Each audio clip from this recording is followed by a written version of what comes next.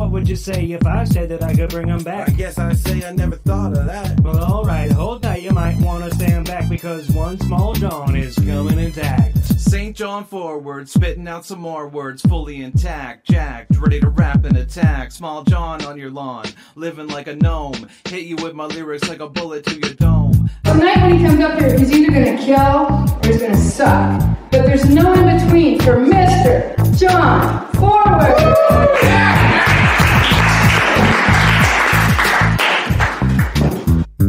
Oh, well, I didn't know any of that. Well, that's what I've been trying to say the whole time.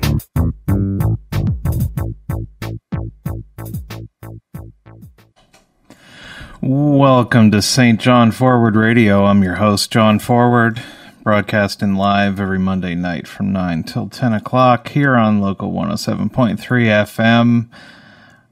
I would suspect a very small percentage of my small amount of listeners is listening on the radio. I have no idea. There's no ratings for radio, or there is, but from what I understand of them, they're calculated in a weird way. Anyway, this is the show. You might be watching it on Facebook or YouTube, or you might be listening on Podbean. But anyway, this is a show. I talk about stuff. I'm also a stand-up comedian who hasn't done stand-up comedy in nearly a month. So I'm raring to go. I've got just the last month has been a little busy. Lots of stuff going on. I haven't done a show since the last No Jokes Barred was on July 21st. I haven't done comedy since then. There was I talked into a microphone at a wedding on the 30th. I don't think that counts. So No Jokes Barred returning this Thursday. That's in 3 days from now if you're listening live at McGill's on the lovely St. John Boardwalk. Show's going to start at 8. It'll be over by 10 so you can get home and get to bed because it's a work / school / who knows what you're doing the next day. But anyway, that's happening. Normally, again, another Thursday show, which the last one went pretty good. For me, I prefer to have the Saturday show just because I've got more time to prepare what I'm going to talk about, and also I like to hang out and have some drinks afterwards, which I'm not going to be doing on a Thursday because I've got to work on Friday morning. But anyway, can't have it on this Saturday the 20th because I'm attending my first gay wedding and looking forward to it. My good friend Craig getting married to his... it's not really a good friend, I suppose. That was going to be like the mirror image of it. His, I presume, best friend and lover, Chris. So congratulations to Craig and Chris. I'm looking forward to going down to Nova Scotia for that. As far as stand-up comedy, the Pub Down Under, which was previously an open mic run by former guest on the show, Shane Ogden. He has hung it up and left it in the capable hands of Matt Keenan and John Nesbitt. It is being rebranded Titters Comedy. So that's happening at the Pub Down Under Uptown on August 23rd. I'll be on that show. And then on August 24th, next Wednesday, I think I'm on the lineup for the Five and Dime. I'll have to double check that. I'm pretty sure I was on the list. But anyway, check that out. And then I don't know what I've got coming up after that, besides the next No Jokes Barred show, which has no date. Not much of an eventful week. Last week, I was just getting back from these United States of America. Unlike my last trip to the States, I do not appear to have caught the American COVID this time. So fingers are crossed for that. What else? Yeah, didn't do a whole lot. Watched the new Predator movie called Prey this weekend. It was all right. Went to a show at McGill's. This was put on by my good friend Kaylin, who has the Pagan Place podcast. former podcast co-host of mine from back in the day. This is the second show that he's promoted under the kind of Pagan Place branding. The last one, I don't remember how long ago that was, but I remember having a grand old time. It was the first time getting to go to like our band show with an audience. It was kind of a cool thing, and this past one, trying to capture that lightning again, a little bit less exciting, but I got to run and I got to talk to some friends I haven't seen in a little while. But music not necessarily my cup of tea, but I enjoyed myself, and it was a fun show. So anyway, you know what? Actually, now that I think about it, there was, music aside, it was a really weird situation. If you know me in the real life, I'm not a gigantic man. I'm like 5'7" and change, shorter than average. At this show at McGill's, it was really weird. There was a lot of short kings in the house. A lot of my vertically challenged brothers. I'm looking around the room and I don't really have a good sense of it. It's hard to just eyeball it, but like there seemed to be like 5 guys that were not like shorter than me or roughly around the same height. They were a little bit higher.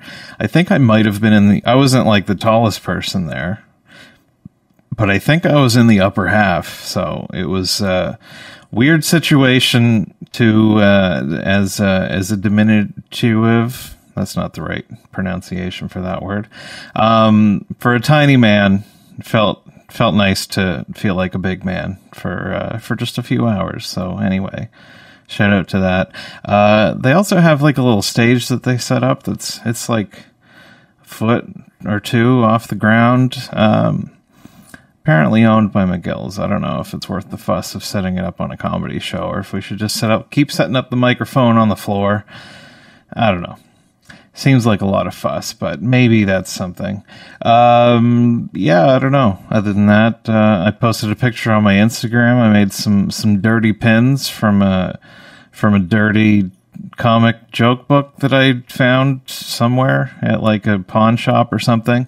Anyway, that was a fun little project. I don't know. I feel like it's kind of shameless thing, but maybe I'll sell some of those at No Jokes Barred if anybody wants to buy them.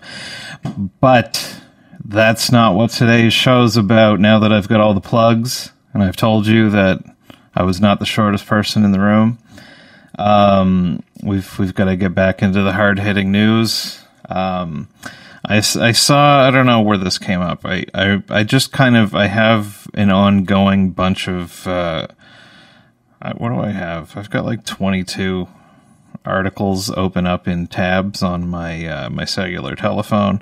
Now, some of these are video game walkthroughs. And that kind of, I've got my Binding of Isaac resource on here. That's one of them. But, I've had this article in my queue for, I guess since August 12th. That's only a couple of days ago.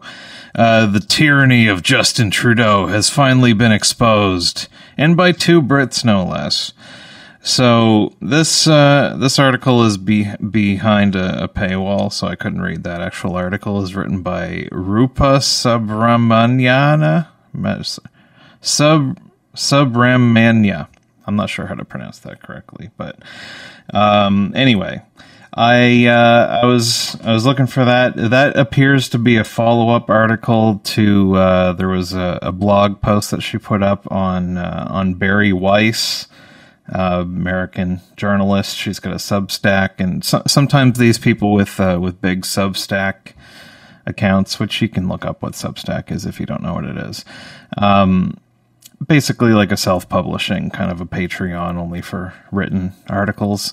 Some of it's free. Some people charge a subscription. There's been a handful of journalists that have kind of shedded the constraints of their corporate overlords, and they've decided to go and do this thing where they can kind of, make stuff directly for their audience. And there's there's hand-wringing all over the internet about the whole concept. But anyway, Rupa wrote a blog. So anyway, some of these bigger Substacks, they'll have like a guest article by somebody. So Barry Weiss put up this Rupa Subramanyana Manya. I'm pronouncing that wrong. I'm sorry. She had a blog post, and the title of it was "Court Documents Reveal Canada's Travel Ban Had No Scientific Basis," and then like the subtitle. In the days leading up to the mandate, transportation officials were frantically looking for rationale for it. They came up short. So, we're not going to talk about that actual article. I read it, and I'm going to give you some of the bullet points after the break. But primarily, when I was looking for kind of a way to get around the paywall for that other article from the Telegraph, I prominently displayed in the Google. It was much easier to find this article than it was to find the actual article. You can, if you want to follow along, you can pull up this article. It's a fact-checking thing.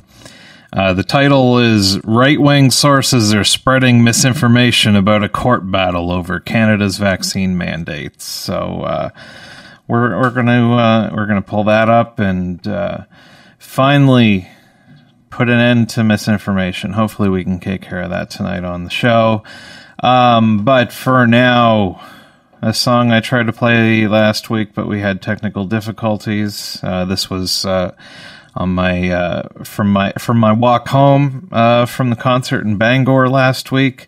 There's a bit more context to what was on my mind while I was listening to this. So anyway, this is a good companion piece if you want to go back and listen to last week's episode. I want to assure everyone that, no matter what implications anybody may have made on this show on past weeks, I just want to tell all the kids out there, stay in school. But everyone else and the kids, I guess you can listen to this song too. I'll let you. It's got an E for explicit, so I think there might be some swear words in this. But Day and Night by Kid Cudi on St. John Forward Radio, and then we're going to end misinformation once and for all. Day and night, I toss and turn, I keep stressing my mind. I look for peace, but see I don't attain what I need for keeps this silly game we play. Now look at this, madness, the magnet keeps attracting me. I try to run, but see I'm not that fast. I think I'm first, but surely finish last. Cause day and night, the lonely stoner seems to free his mind at night. He's all alone through the day and night. The lonely loner seems to free his mind at night. At night. Day and night, the lonely stoner seems to free his mind at night. He's all alone, some things will never change. The lonely loner seems to free his mind at night. At night, hold the phone. The lonely stoner, Mr. Solo Dolo. He's on the move, can't seem to shake the shade. Within his dreams, he sees the life he made. The pain is deep. A silent sleeper, you won't hear a peep. The girl he wants don't seem to want him to. It seems the feelings that she had her through. Cause day and night, the lonely stoner seems to free his mind at night. He's all alone through the day and night. The lonely loner seems to free his mind at night. At night, day and night, the lonely stoner seems to free his mind at night. He's all alone, some things will never change. The lonely loner seems to free his mind at night. Play Pat, what up? Slow-mo, when the tempo slows up and creates that new. He seems alive, though he is feeling blue. The sun is shining, man, he's super cool. The lonely nights, they fade away, he slips into his white Nikes. He smokes a clip and then he's on the way. To free his mind and search her. To free his mind and search her. To free his mind and search her. Day and night. The lonely stoner seems to free his mind at night. He's all alone through the day and night. The lonely loner seems to free his mind at night. At night. Day and night. The lonely stoner seems to free his mind at night. He's all alone, some things will never change. The lonely loner seems to free his mind at night. At night. Night. Welcome back to St. John Forward Radio. A little bit of Kid Cudi, good Bangor walking music after meditation. So we're back on St. John Forward Radio. So just to catch you up, we're starting off. Well, first off, let's go into the vortex for a second. Wait until I can pull up the correct scene. What is going on here? Hang on. All right, so anyway, this is the article that we're going to use as our jumping off point. This is from August 2nd, so court documents reveal Canada's travel ban had no scientific basis. So anyway, just this is talking about how the unvaccinated, the filthy anti-vaxxers were basically, this is about the vaccine mandate for that. So anybody that wasn't vaccinated was not allowed to be on a plane or a train. In most of the country, I think, we're not allowed to travel between provinces or leave the country. I still, some stuff was dropped back in June. I don't know if that's the case or not. I still had to use the ArriveCan app to come back into Canada, which I've seen many articles about how that thing's got to go. Maybe that's a topic for another day. So anyway, this is talking about our vaccine mandate for that. You need to show proof of vaccination to do all this stuff. Talks about how, where is it? According to something or other, the Canadian Medical Association observed that Canada had among the most sustained stringent policies regarding restrictions on internal movement. So for some context, this mandate was called right before our last federal election. The article makes the claim that, this whole policy was a political move and that it wasn't based on science, and it was to help get some seats in the election. Apparently this has all come out because there's a couple of Canadians that have sued the government because of problems. I'm not going to get bogged down in the details of that, but there's a couple of people that are seeking damages for various fallout from this vaccine mandate, and apparently they tried to dismiss this trial. And also the mandate was kind of suddenly ended back in June, which made the whole thing moot.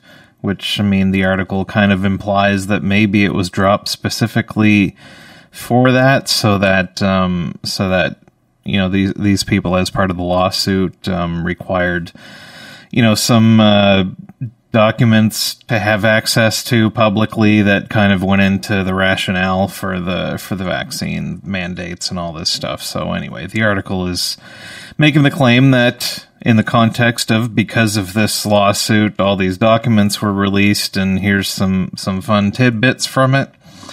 Rupa, among other things, the big claims were, one of them was that the people making the decisions, which is apparently a department called the COVID Recovery Unit. They're a department within Transportation Canada, or Transport Canada. Rupa makes the claim that none of these people had any background in epidemiology, medicine, or public health. She shared some emails that she quoted back and forth. Maybe this is taken out of context, but the way that I read it, it looks like emails back and forth between government people basically saying, hey, we've got this mandate coming up. How are we doing on the evidence that supports it?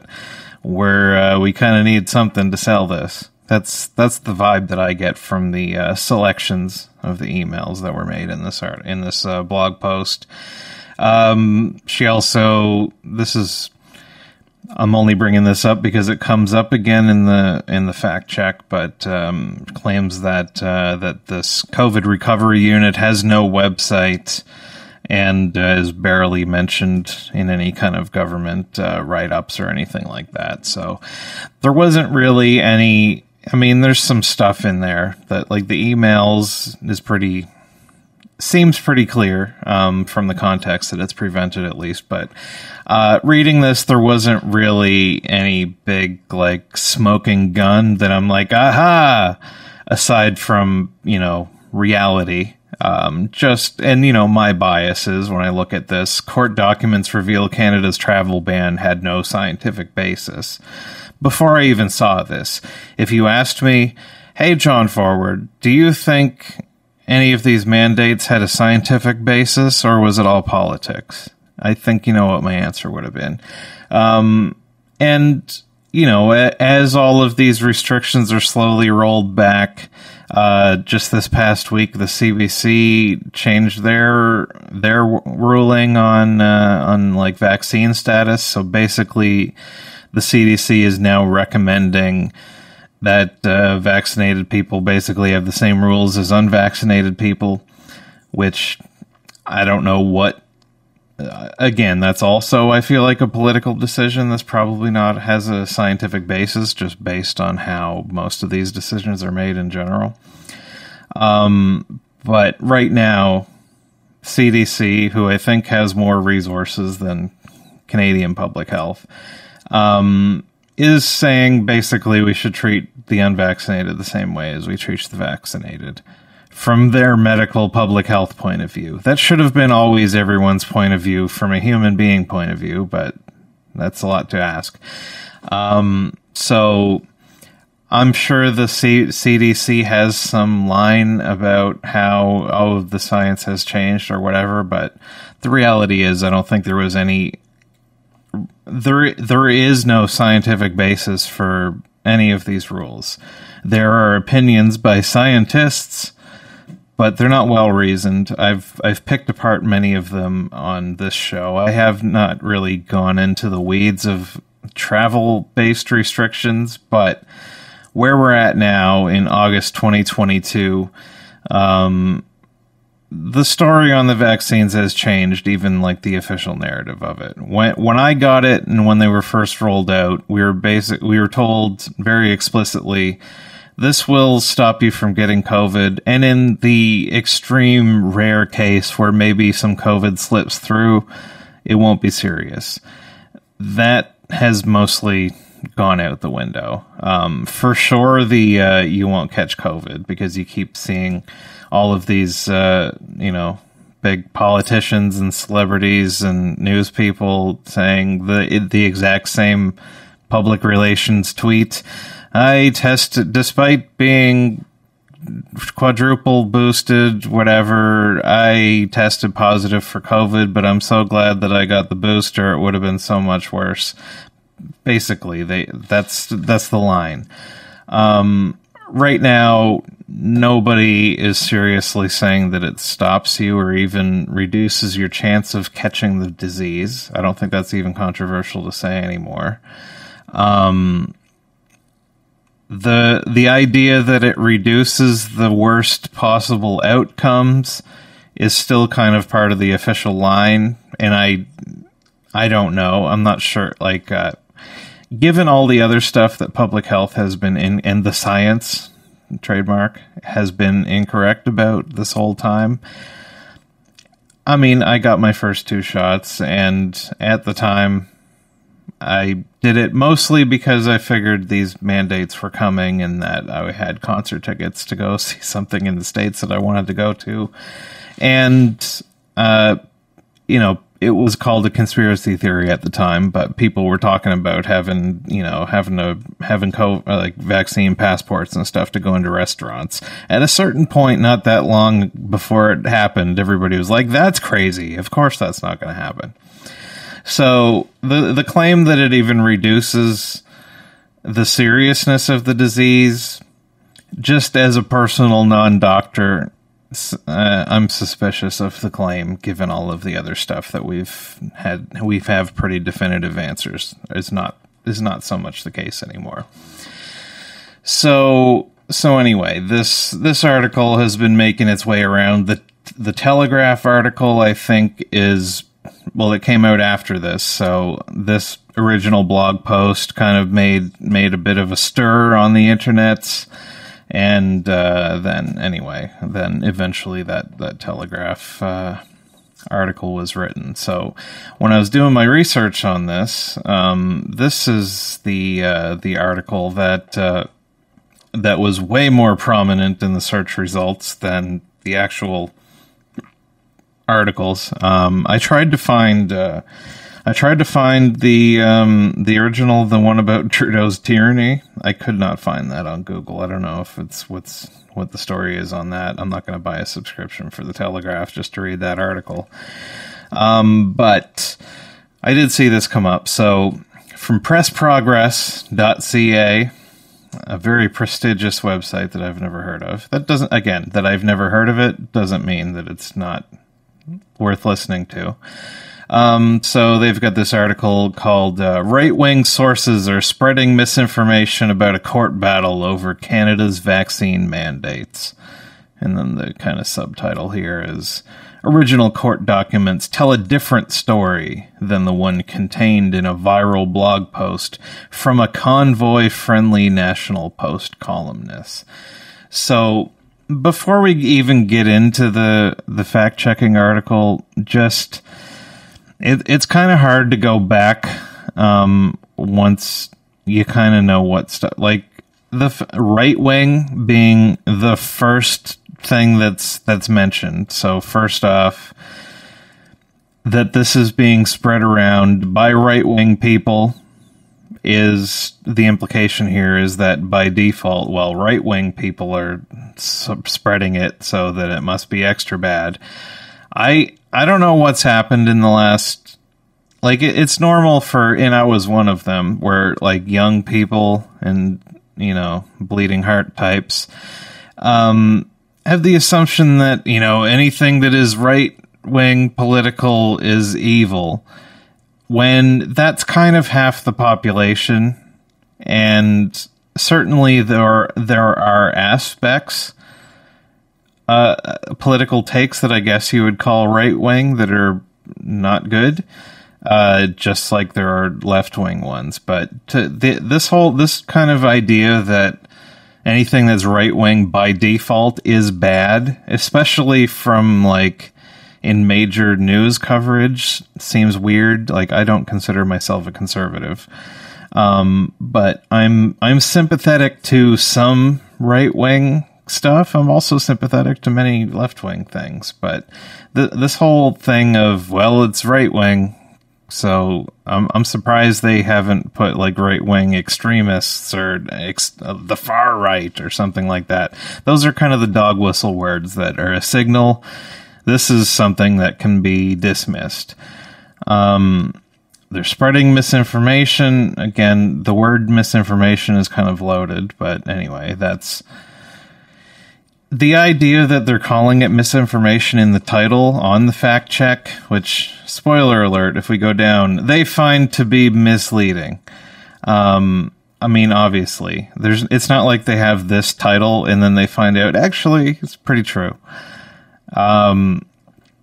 Anyway, they tell a different story than the one from a convoy-friendly National Post columnist. So they're just throwing that out. This person was convoy friendly. So there's right wing misinformation. It's about vaccines, and this person was friendly to the convoy. So this is a no-no, person. We shouldn't listen. I also like how the top tweet here is Pierre Poilievre, as if, I mean, it's almost as if the Conservative Party is controlled opposition. They want to promote them because they would prefer this guy than my best friend Maxime Bernier. But anyway, I'm politically non-binary. So anyway, the claim, National Post columnist claims newly released court documents, quote, reveal that there was no scientific basis to Canada's vaccine mandates in the transportation sector. Writing on an American blog site, which, throw that out, this is a Canadian website, so call it an American blog site, which is kind of throwing some shade. National Post columnist Rupa Subramanya shared excerpts from thousands of pages of court documents in a legal challenge against Canada's vaccine mandate covering the transportation in a blog titled, I already read that to you. The challenge is being led by several parties, including People's Party of Canada leader Maxime Bernier, Newfoundland's former Premier Brian Peckford, who is a pro-convoy advocate. Just make sure that I'm not sure what the convoy, I mean, it is relevant, I guess. As well as a number of other anti-vaccine mandate activists. At least they're specifying that it's a mandate that people have problem with, not the actual vaccine. Which, I mean, the information is piling up. But among the evidence Subramanya presents to make her case for the unscientific basis of the mandate are short excerpts from an affidavit, as well as hours of cross-examination testimony from a Transport Canada official who oversaw the implementation of the department's vaccine mandate policy.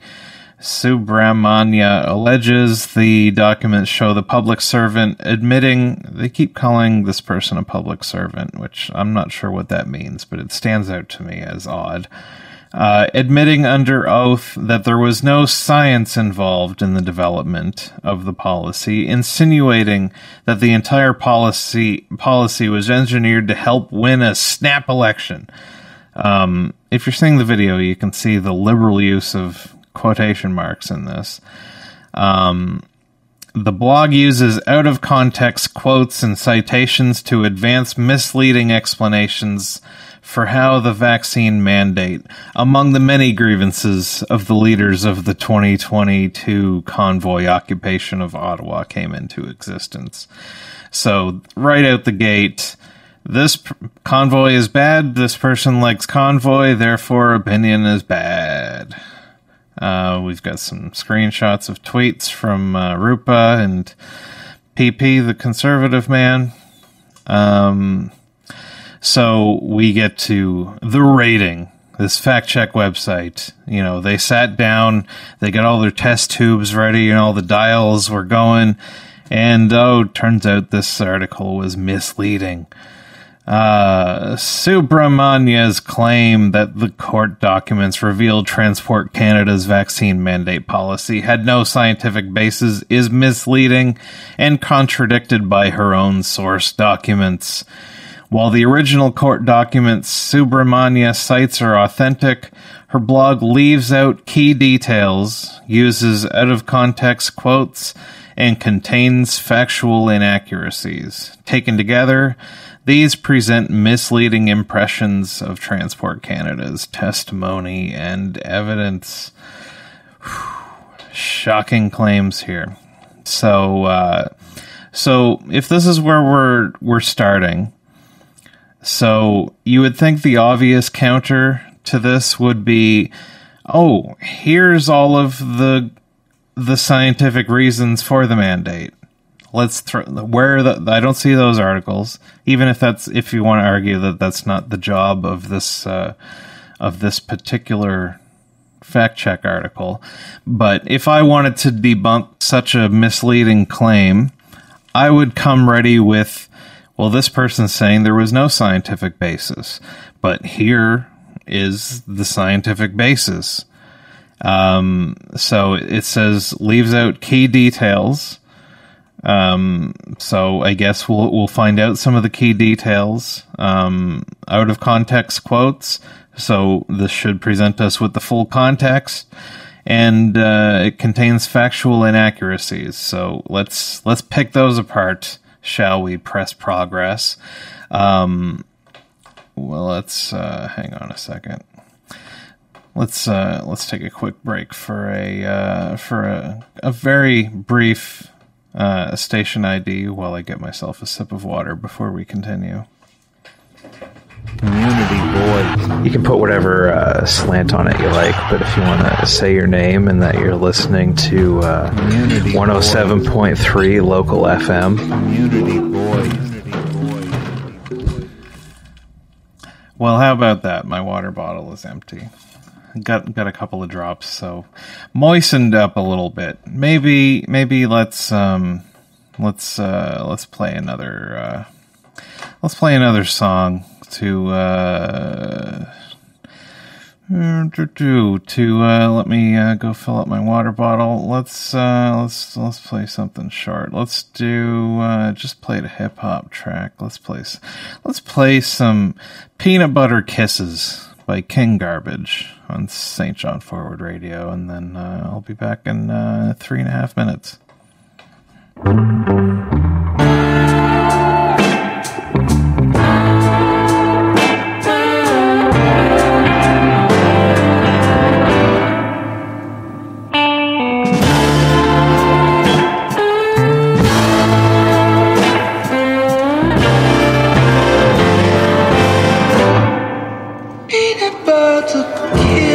Baby,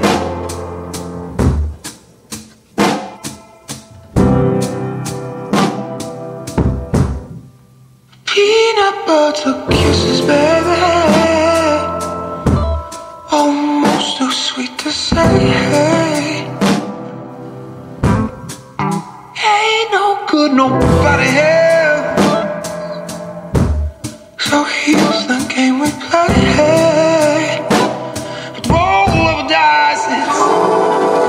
Sugary winter, fine candy whisper, purple and gold on chocolate with hints of peanut butter kisses, baby. Make my house a home.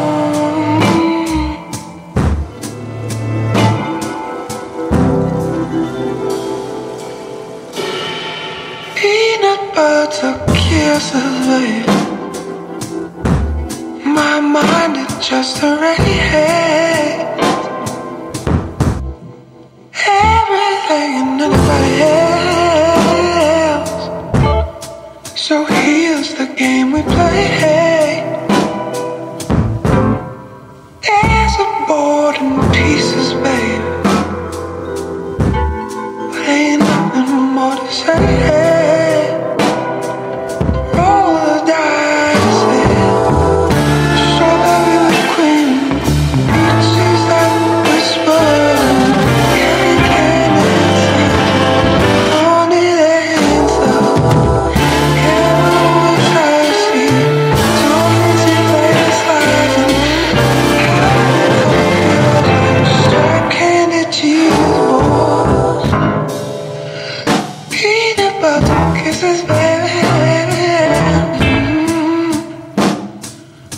Make my house a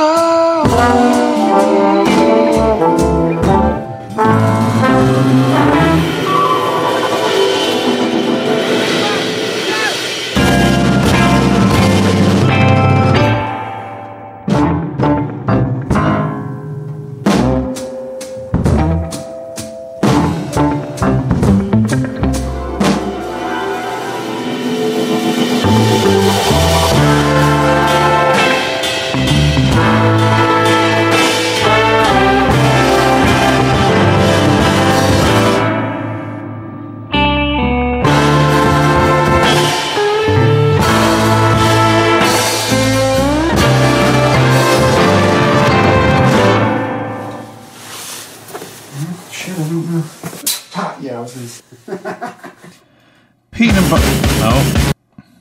Butter Kisses by King Garbage here on St. John Forward Radio. Now that I've got my whistle wetted, let's get back into the vortex before I switch over to... So anyway, we're on this fact check article. So first off, we've got to slander the author. So in the About the Source section, first thing, if you want to debunk somebody's opinion, the first thing you need to do is say all of the bad people that like her and that she likes. So Rupa Subramanya is a columnist with the National Post and a contributor to the right-wing media outlet True North. Subramanya, who is often identified as a, quote, economist in media appearances, and admits she is not even a journalist, is also affiliated with a number of right-wing pro-business think tanks. I mean, like, is a right-wing pro-business think tank? I mean, is... okay. Including the Macdonald Laurier Institute and the Mumbai-based Observer Research Foundation. So I don't see how this article is helping any of... Anyway. During the convoy occupation of Ottawa, we're back to this, Subramanya was outspoken on Twitter and in the National Post in support of the convoy. How dare she? During one press conference with convoy leaders, Subramanya...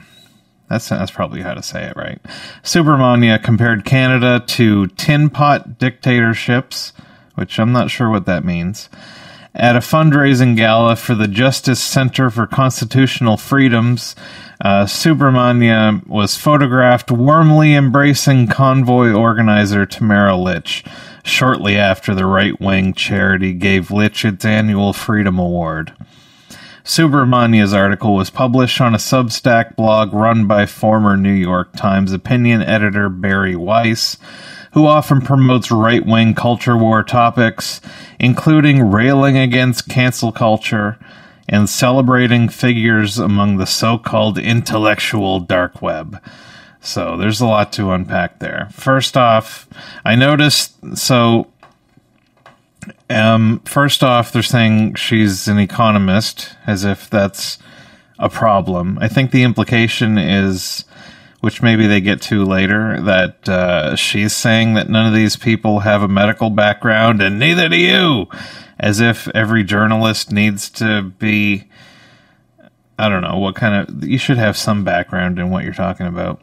But it says, not even a journalist. So I clicked on that, which this damning evidence from Rupa's Twitter account, where she's responding to a tweet that I can't even see. I don't know what it was. Somebody must have got banned or they deleted it. But anyway, they went deep in the this is several comments deep on somebody else's post from what it looks like, where Rupa says, "I'm not even a journalist, to be honest. Am an opinion columnist doing this on my own because I live in the city and curious about the convoy." So she's not pretending, like, given the state that the world's in, I don't know if somebody who went to journalism school and works for a giant corporation is really the best person to be giving us information. But anyway. And, you know, we owe association with, oh my gosh, can you believe she took a picture with Tamara Lich, who was an organizer for a peaceful protest against mandates which have since been lifted because either politics or because they were now not justified or maybe never were. Anyway, how it spread. So now we've got to talk about who shared it. You know, we're talking about, Pierre Poilievre shared it, Maxime Bernier shared it, Leslyn Lewis, another conservative, leadership contender, shared by Canada Proud, who, anyway, it was shared by all of these no people, so therefore it's bad. So the reality. let's get to it. While the blog post is based on authentic court documents, Subramania's account includes significant omissions and mischaracterizes testimony from a public servant working for Transport Canada. Again, I feel like they keep throwing public servant out because, like, this is a good person, public servant, versus this right-wing non-journalist. Subramania did not respond to a list of questions from Press Progress highlighting inaccuracies and omissions from her reporting.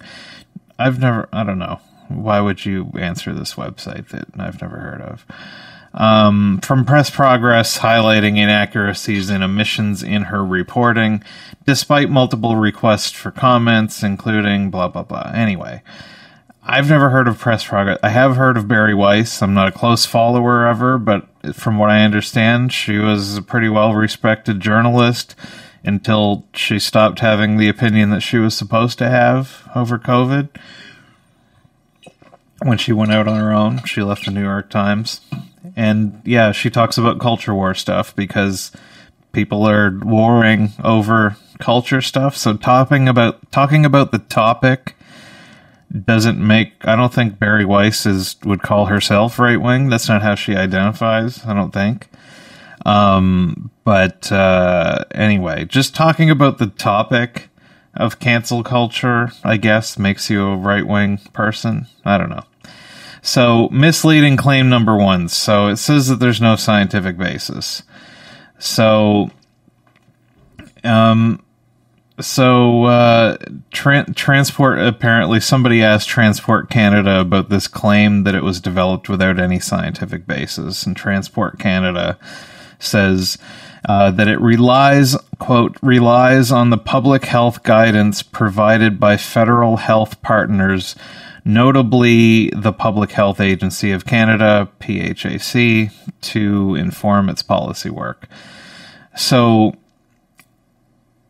whoever's writing this doesn't understand the difference between making a rule with a scientific basis versus we consulted with this other bureaucratic health science agency.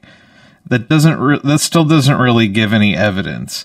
It says that they talked to public health, which this is something that comes up a lot in this fact check, where we consult with these other government agencies that have science credentials.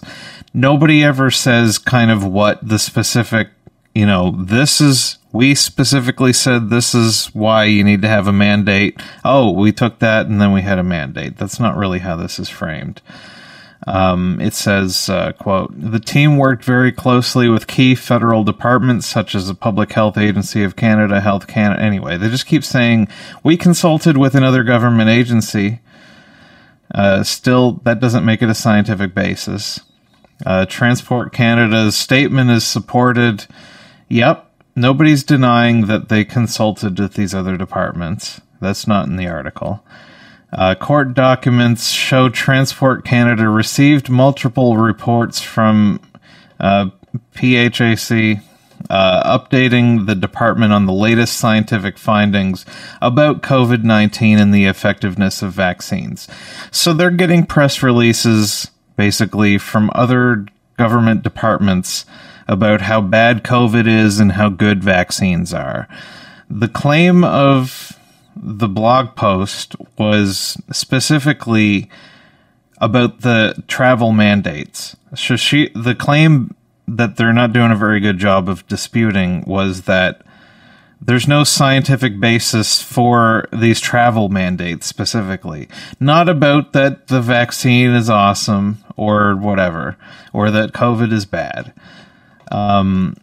So Subramania also failed to note that the Attorney General of Canada argued it was a mischaracterization of the public service. Anyway, this is what the Attorney General says. The applicants state that neither the Public Health Agency of Canada nor Health Canada recommended making vaccines a precondition to travel. They're not saying it's wrong, but they're saying this is a mischaracterization of Jennifer Little's evidence. Indeed, throughout her cross-examination, she repeatedly stated that Transport Canada had discussions with and sought advice from PHAC to informed decision making, including the lead up to the August 13th, 2021 announcement, such as Exhibit E to her affidavit. Anyway, so they're saying, well, there was scientific basis because we consulted all these other sciencey departments.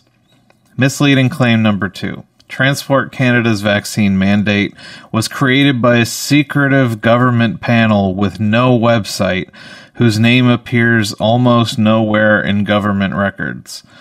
So their counter to this is we've got this. Oh, we've got one paragraph buried deep within this one page on the government website for the Safety and Security Group. One of the bullet points is COVID recovery, where, hey, look, there's a paragraph that says this department is in charge of public health stuff for transport. Anyway, we were running short on time, so I'm not going to get too deep into that. I mean, misleading. Number 2 is that this is to pick apart her characterization of this as like a secret government group because they found this one paragraph buried deep in the internet. Anyway, wow.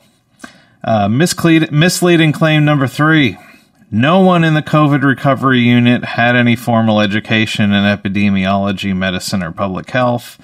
So anyway, this is basically saying, why should they have any? They consult with the people in these other departments that, in theory, do have credentials. Anyway, that's pretty much the whole claim there. They're saying these people are making decisions on travel mandates, and they don't need to have any background, which is not untrue. They're saying it is misleading, to be fair. Misleading claim number 4. Public servants refused to reveal who had directed the COVID recovery unit to impose the travel mandate, including possibly the Prime Minister himself. So this one, I'll give it to them. The wording of it in the blog post, it makes a claim about what's the quote? It said something about how the decision she couldn't discuss it because it was like a confidence thing, which or cabinet confidence, which the blog post is making the leap that means that somebody in Trudeau's cabinet is involved, maybe even Trudeau himself. Which, I mean, they may be exaggerating that. And again, I'm not going to read through. They've got the whole conversation here, which I read. So the public servant said that they were not at liberty to share certain information due to cabinet confidence, which that's political interference. I don't know how else to put it. So anyway, there is a little bit of hyperbole and kind of running with that comment, which could mean something else. Misleading claim number 5, that Transport Canada was scrambling 2 days before implementing its vaccine mandate to invent a rationale for the policy. So, being short on time, you can read this for yourself to get more details. But this is basically saying that these emails don't mean anything. They were just looking to get, quote, updated data. So, this fact check article is taken as a default that they had good information. They were just looking for the most up-to-date data to justify this. So, anyway, I read through this whole thing. So this one stands out as particularly problematic as a fact check, because they're saying, which may be the case, but at least the emails that were in the blog post, I'll just read it directly to you. Tell me if this sounds like somebody who is about to pass a mandate, already has really good rock-solid scientific evidence, but is just looking for a new update. One person says, to the extent that the updated data exist, doesn't sound confident, or that there is clearer evidence of the safety benefit of vaccination on the users or other stakeholders of the transportation system, it would be helpful to assist Transport Canada supporting its measures. So I'm not sure what context that would have to be in, where to the extent that the updated data exists. So to me, I read that, my personal take as a person who speaks English, if there's good evidence that this will be a benefit to anybody involved, that would help us out in supporting this mandate that we're about to pass. That's what it sounds like to me. And then there's another email that says, our requirements come in on October 30th, which was a little over a week past when this was sent. So need something fairly soon. So sure, maybe those two emails were taken out of context, but that sounds like the mandate's coming. Do we have anything that will justify this? Please, anybody. That seems like what it's asking for. But maybe it's taken out of context. This doesn't do a good job of explaining to me why I shouldn't come to the conclusion that I did. So anyway, you can read it for yourself, though. Misleading, how many of these? This is the last one. Misleading Claim 6, the Canadian Medical Association Journal published a report that supported the idea that Canada had the most, quote, draconian COVID-19 restrictions in the world, which is just not even true. If we find the relevant segment there, the quote is that, well, first off, she's just giving her own opinion that it was draconian and sweeping. There's no quotation marks around that. And then later, it says the Canadian Medical Association Journal said, quote, Canada had among the most sustained stringent policies regarding restrictions on internal movement. So the final claim just is nonsense. So anyway, that's pretty much that. If I think of it, I'll put a link to the article in the show description, but you can do a search for that. Right-wing sources are spreading misinformation about court case, blah blah blah. It's down at the bottom of the screen if you're watching video. Anyway, a whole bunch of, I don't know if the blog post is true, but the fact checker is hot garbage, and it's just one more bullet point on the long list of this was all a political decision. There's other stuff recently that come out about from the Convoy investigation that I don't have time to get into right now. But that's all that stuff. So anyway, just some stuff to watch out for when you see these fact check articles. Read the article and try to, I don't know, make sense of it. And I mean, the fact check articles, most of the ones that I see are not very well reasoned and are even more hyperbolic than the stuff that is trying to fact check. So anyway, I thought that was interesting.